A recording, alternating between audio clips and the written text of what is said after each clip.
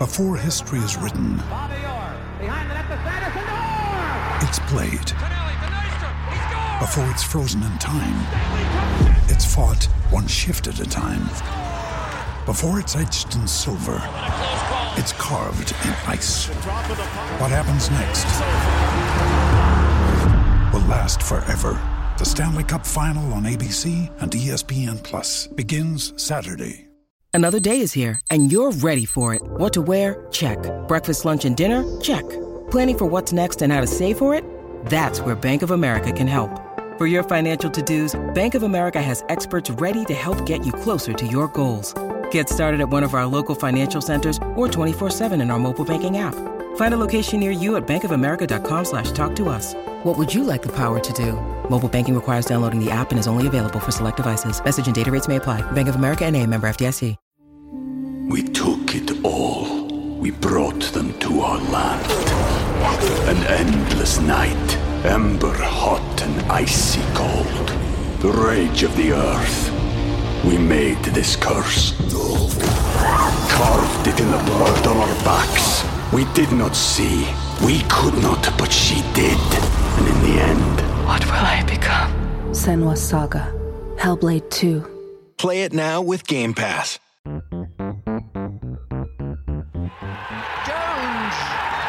Bowden! He's got it! England have won the World Cup by the barest of margins! Stokes flashes it away through the covers for 4, and England have won the match.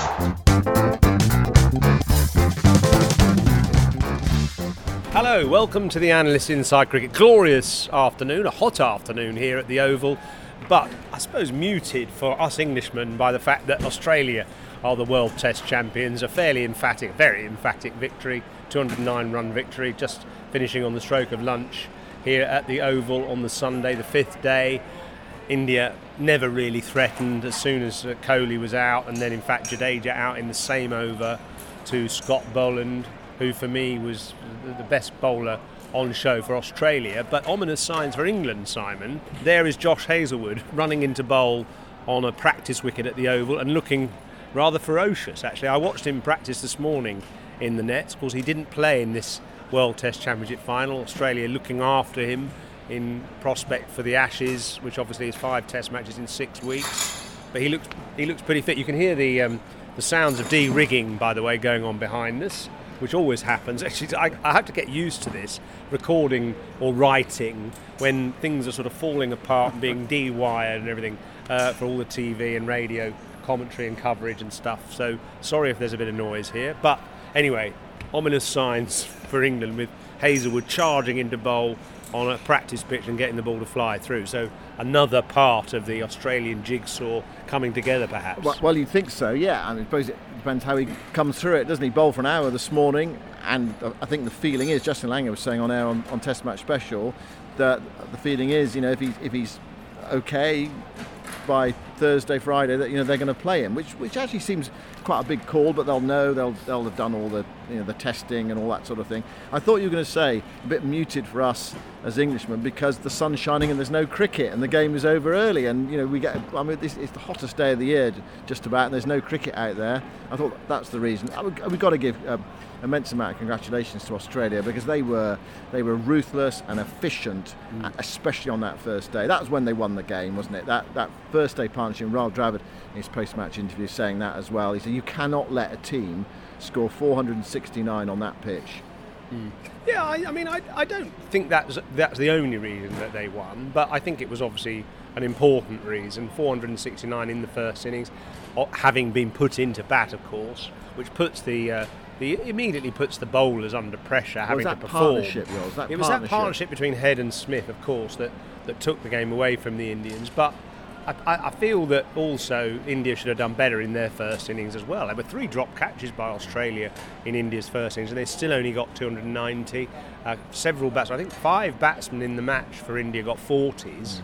So no one was able to kick on and make that really influential, significant score. And as a country who pride themselves on batting a long time, 89 for Rahane was their best score in the game. whereas obviously Australia had 2 century makers in the first innings and lots of contributions in the second innings. So it was, I suppose I agree with Rahul Dravid in one sense. 469, it's hard to come back from that. I didn't think the pitch was that difficult though when India batted, but they just didn't bat very well. It's amazing. We're looking at the surface now. The ground staff are working on it. How different does that pitch look from the first day? I mean, that was one of the keys, wasn't it? I mean, remember India won the toss under grey skies. It was cold, remember, and it was a pretty green pitch, and both sides put the opposition in, and they picked up a couple of early wickets. They didn't really make the most of it. I don't think it was the wrong decision to field first in a way, because there was enough there. It was swinging around, it was seaming around, the odd bit of uneven bounce with the new ball. If they'd got Australia, say, 4 down for, 70 or 80, they could have bowled them out for 250. And actually, it wasn't spinning massively by the end. We were watching Nathan Lyon on the 5th day. He got 1 to turn from the main part of the pitch, but actually the pitch was still playing okay on the 5th day. I reckon you could have chased. Well, what did India get? They got 230 in the 234, end. Yeah, I reckon you could have chased 280 on the last day if you played well, but again, India sort of 1 or 2 soft dismissals.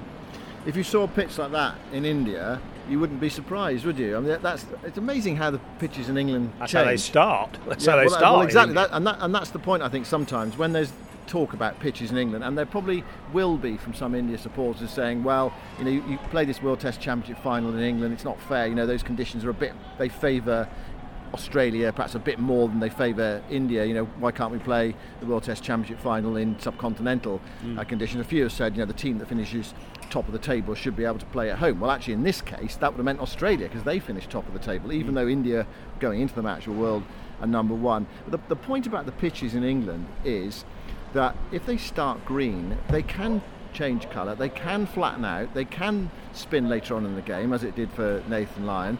There is that variation, but often, I suppose, in India the pitches start like this and they don't really get better, they just get drier and harder, and those 4th, 5th day pitches can be quite difficult to bat on. And of late we've seen pitches in India where the ball spins right from the start and goes through the top. We've seen a couple of test matches where the ball's going through the top. So that's the one thing I would say about the difference.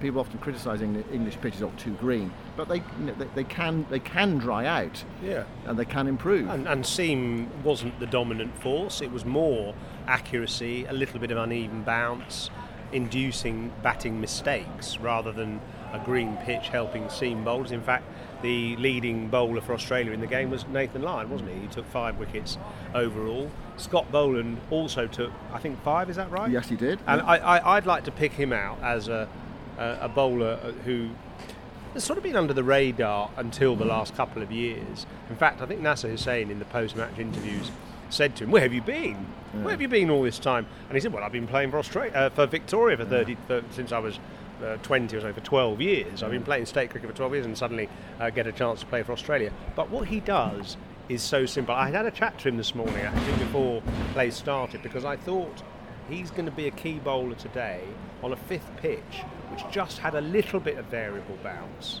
And I said, "What's your plan here?" And he said, "Well, I'm going to bowl the same ball, time after time," which obviously is a major asset to be able to do. But he said, "I'm just going to vary my grip very slightly. So some subtle changes of grip, some with the seam pointing at, say, 2 o'clock, some with the seam pointing at 12 o'clock, and some at 11 o'clock. So sort of just a little bit of variation of the seam position, which means the ball comes down, wobbles down, sometimes comes down seam up. It sometimes will hit the seam, sometimes will miss the seam." And he just kept plugging away on that ideal length with quite a good bit of bounce and zip. 86 miles an hour was roughly his speed. He's a strong guy that hits the bat hard. But it was that consistency and that just little bit of subtle variation, and actually the lovely way that he got Kohli out. He bowled him a ball which was a sort of wobble seam delivery, which bounced a bit and went through the keeper, left alone. He bowled another one which sort of nipped back a little bit, and that was a straight up seam delivery, and Kohli left, a good line. And then he dangled one a little bit fuller and a little bit wider. Kohli, who'd been a bit becalmed on 49, seeking his 50, goes for the rash drive. Unbelievable catch by Steve Smith, a second slip. The second time in the game that Smith has pulled off a brilliant catch to get rid of Kohli. And I think there's just a little extra bit of frisson there in that moment, because you know what happened a couple of days ago? I was standing out in the middle and chatting to Steve Smith, and Kohli comes up to him, right, and says to him, in a nice way, rubbish shot, which was talking about Steve Smith's second innings dismissal when he rounded up the wicket to Jadeja and had a big hack basically and top-edged it, caught a cover. Not a great shot, which Smith himself agreed he was being a bit greedy, and Kohli has sort of said to him, rubbish shot, slightly taking the piss, but who would have been any more delighted than Smith himself to grab Kohli from a slightly loose drive? So I'm sure there's going to be a bit of back chat in the dressing room tonight, or when the players have a drink tonight, to look back at the game. A little bit of one-upmanship from Steve Smith there to get Kohli twice with 2 blinding catches. Yeah, open the door, didn't it? That was it. The Kohli wicket felt like such a big wicket this morning. Here's something, Oz. If you're going to come back in another life as a bowler, would you choose someone like Scott Boland? Would you love to have bowled like him? You had that. Or would you want to come back as Malcolm Marshall? God, no. Have you met Angus Fraser? Have you met Angus Fraser? Angus Fraser, love him as I do, is one of the most dry, laconic, boring people I know. I mean, look, he's not boring really, but he's sort of got a boring outlook on bowling, and it's got to make it fun. It's not all about wicket taking, in my view. It's about having a bit of fun and trying things. I would have been useless that's why I wasn't an Angus Fraser or a Scott Boland, because I wanted to try things all the time, and you have to have a certain mindset to be that kind of bowler. Yeah. Good luck to them. They are very good at what they do and they stick at it, and they deserve their success, but it comes at a cost of just a lack of real fun, I would say. I think they're both quite, well, certainly Gus is sort of someone who his glass is always half empty. In the nicest possible way. I love Gus to bits. Well, how does Scott Boland seem to you then? Well, he sounds like a bloke whose glass is half empty as well, but he's like, I've got to get out there again. But in a positive sense, he knows that he's very good at what he does, and he's happy being paid to do it, and he's doing it bloody well.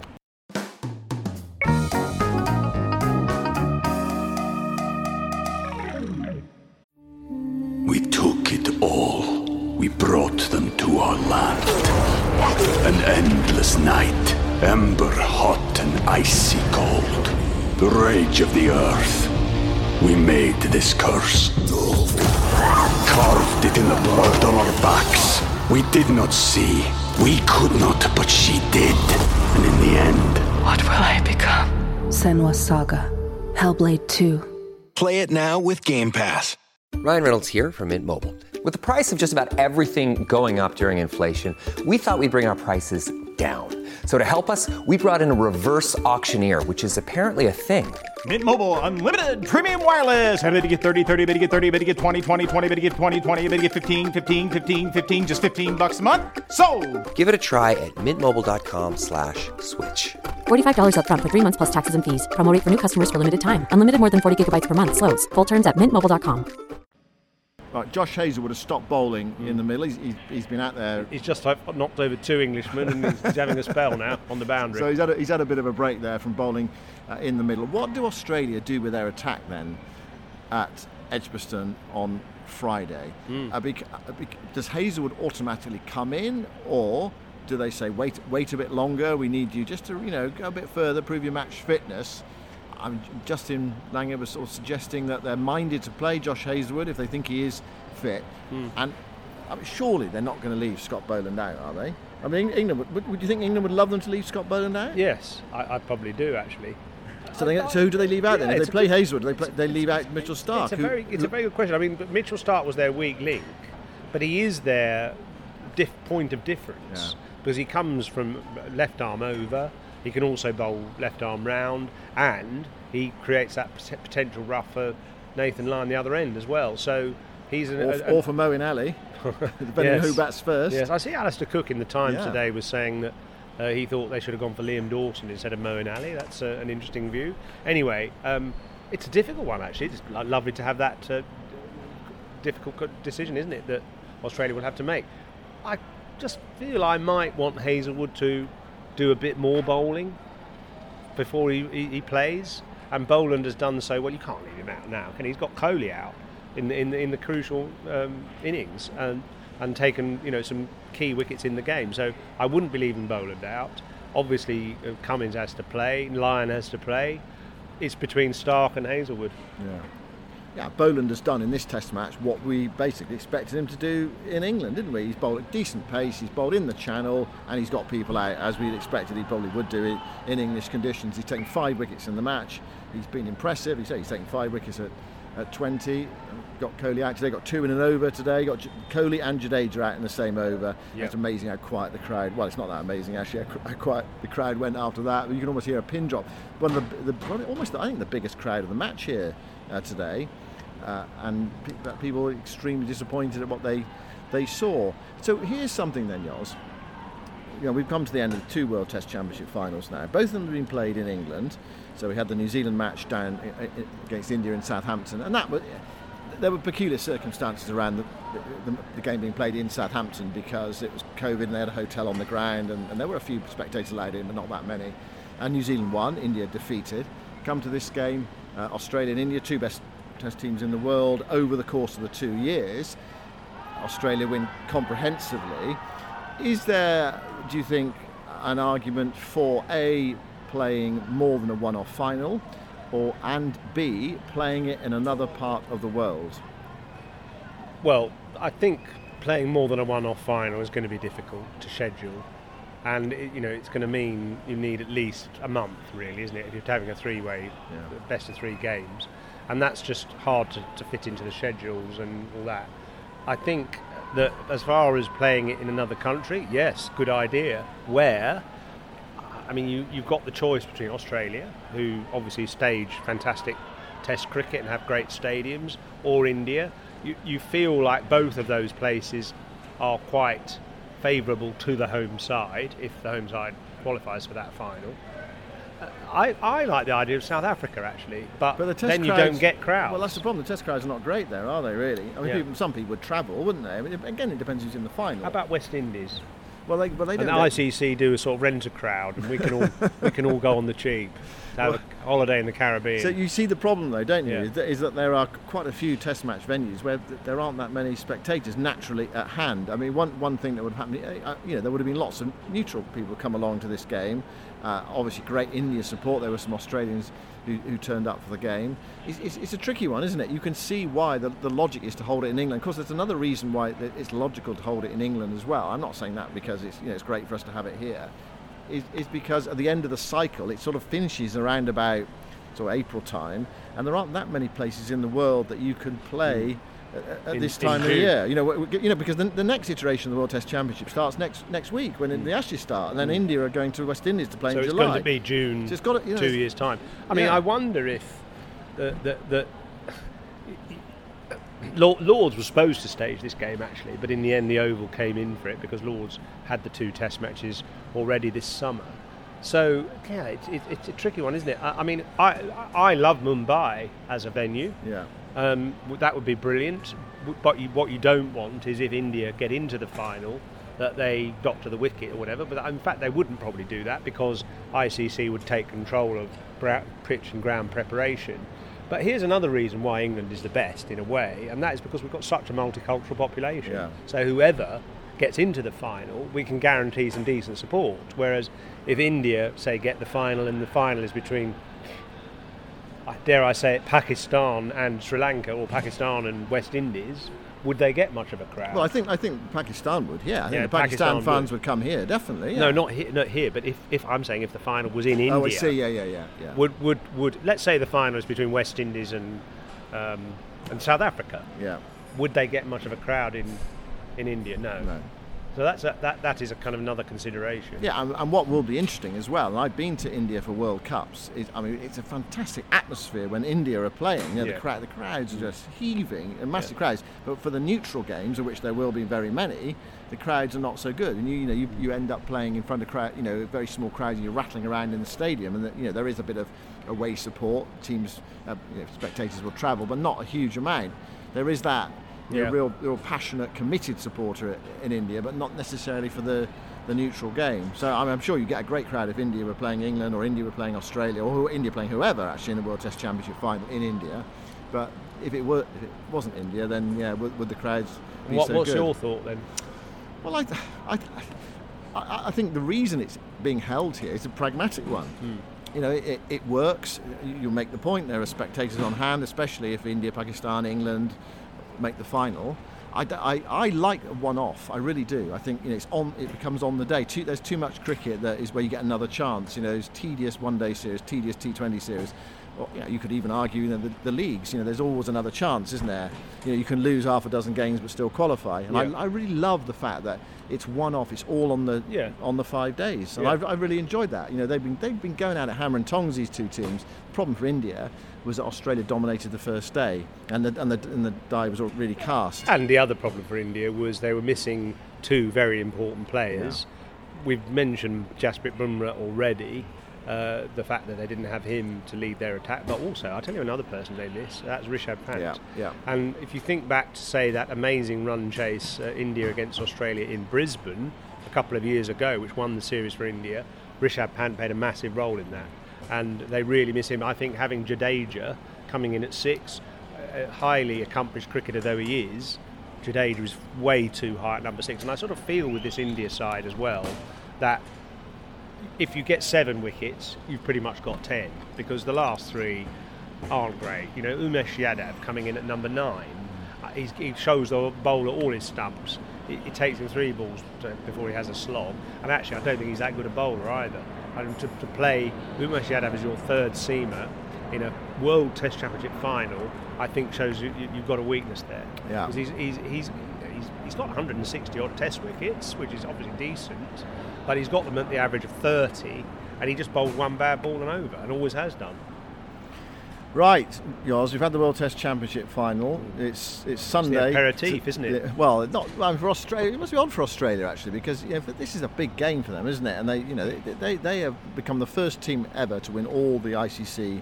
They've won events. 9 ICC trophies now in Australia. It's amazing, isn't it? Yeah. For a country, as Ravi Shastri said on commentary, actually. In fact, it was Matthew Hayden who said it on commentary.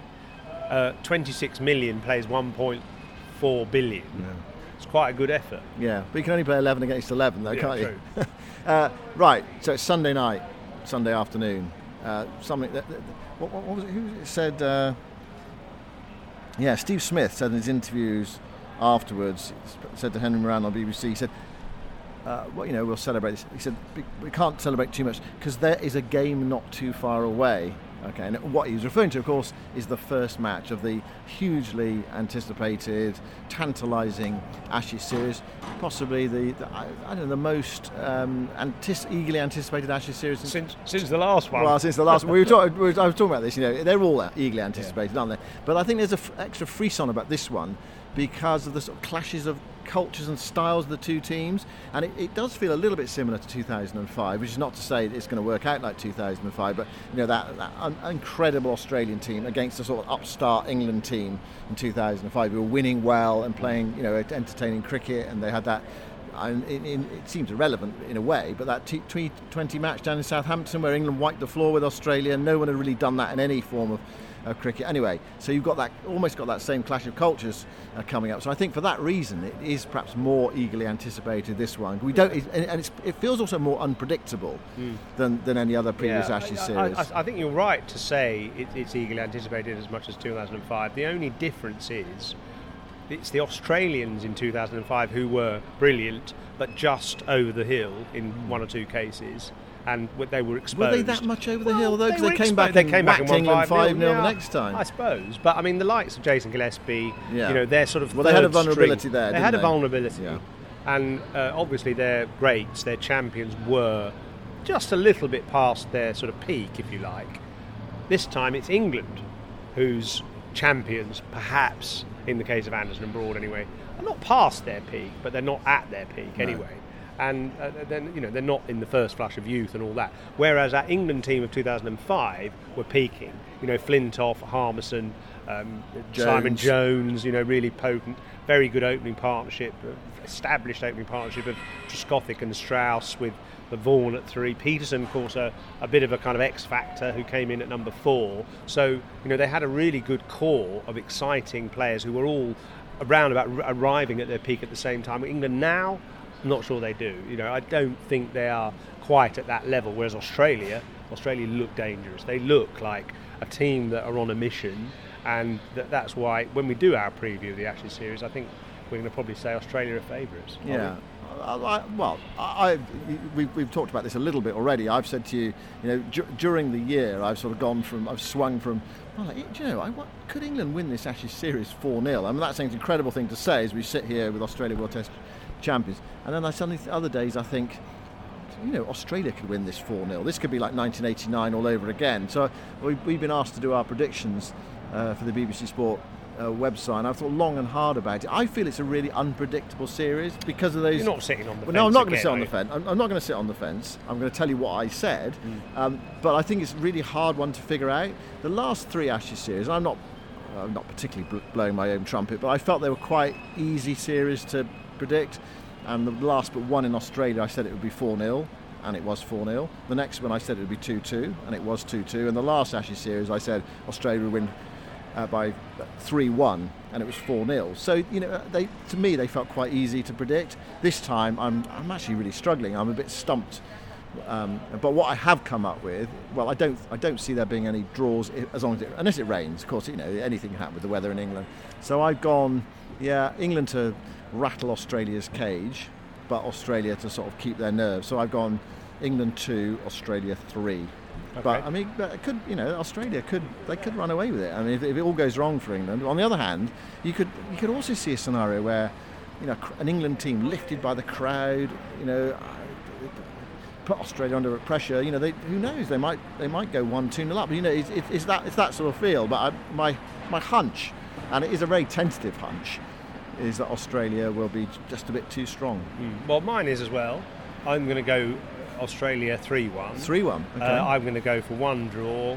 Obviously, an England win somewhere, but I just think this Australia side are arriving at a very valuable and potent peak, and they will just be a little bit too strong and consistent for England over a 5-match series. They're on a mission as well. They haven't won the Ashes in England since 2001. So I just think that it's their time, this team. I had a brief chat with Pat Cummins this morning, actually, and I just said, I love what you do for the game and your overall ambassadorial approach to Test cricket. He's actually given a lovely interview tonight, this afternoon, saying how precious Test cricket is to the Australian players, how much they pride themselves on their performance in this format above all others, how much more satisfying it is when you achieve a victory at Test level.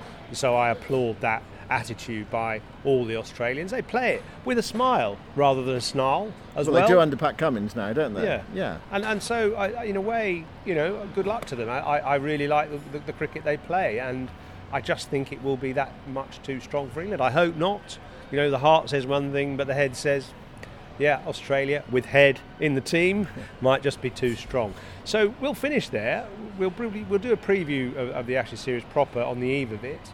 But in the meantime, we'll leave you with the memory of a superb Australian win and 5 days of excellent weather and a good pitch and an excellent general event put on by the ICC, which all of us enjoyed very much. Just a little mention also of our sister podcast, Storylines, the Women's Cricket Show. Another episode of that is out tomorrow. Look out for that, presented by Melissa Story and Nikki Chowdhury, and we'll be back later in the week to preview the first Ashes Test match, which starts on Friday.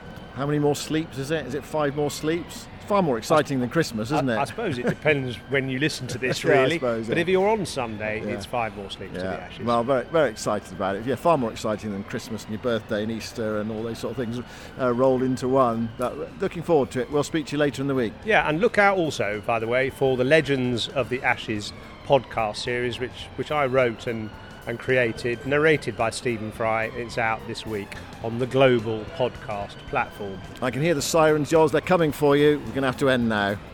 Thanks very much for listening. Goodbye for now.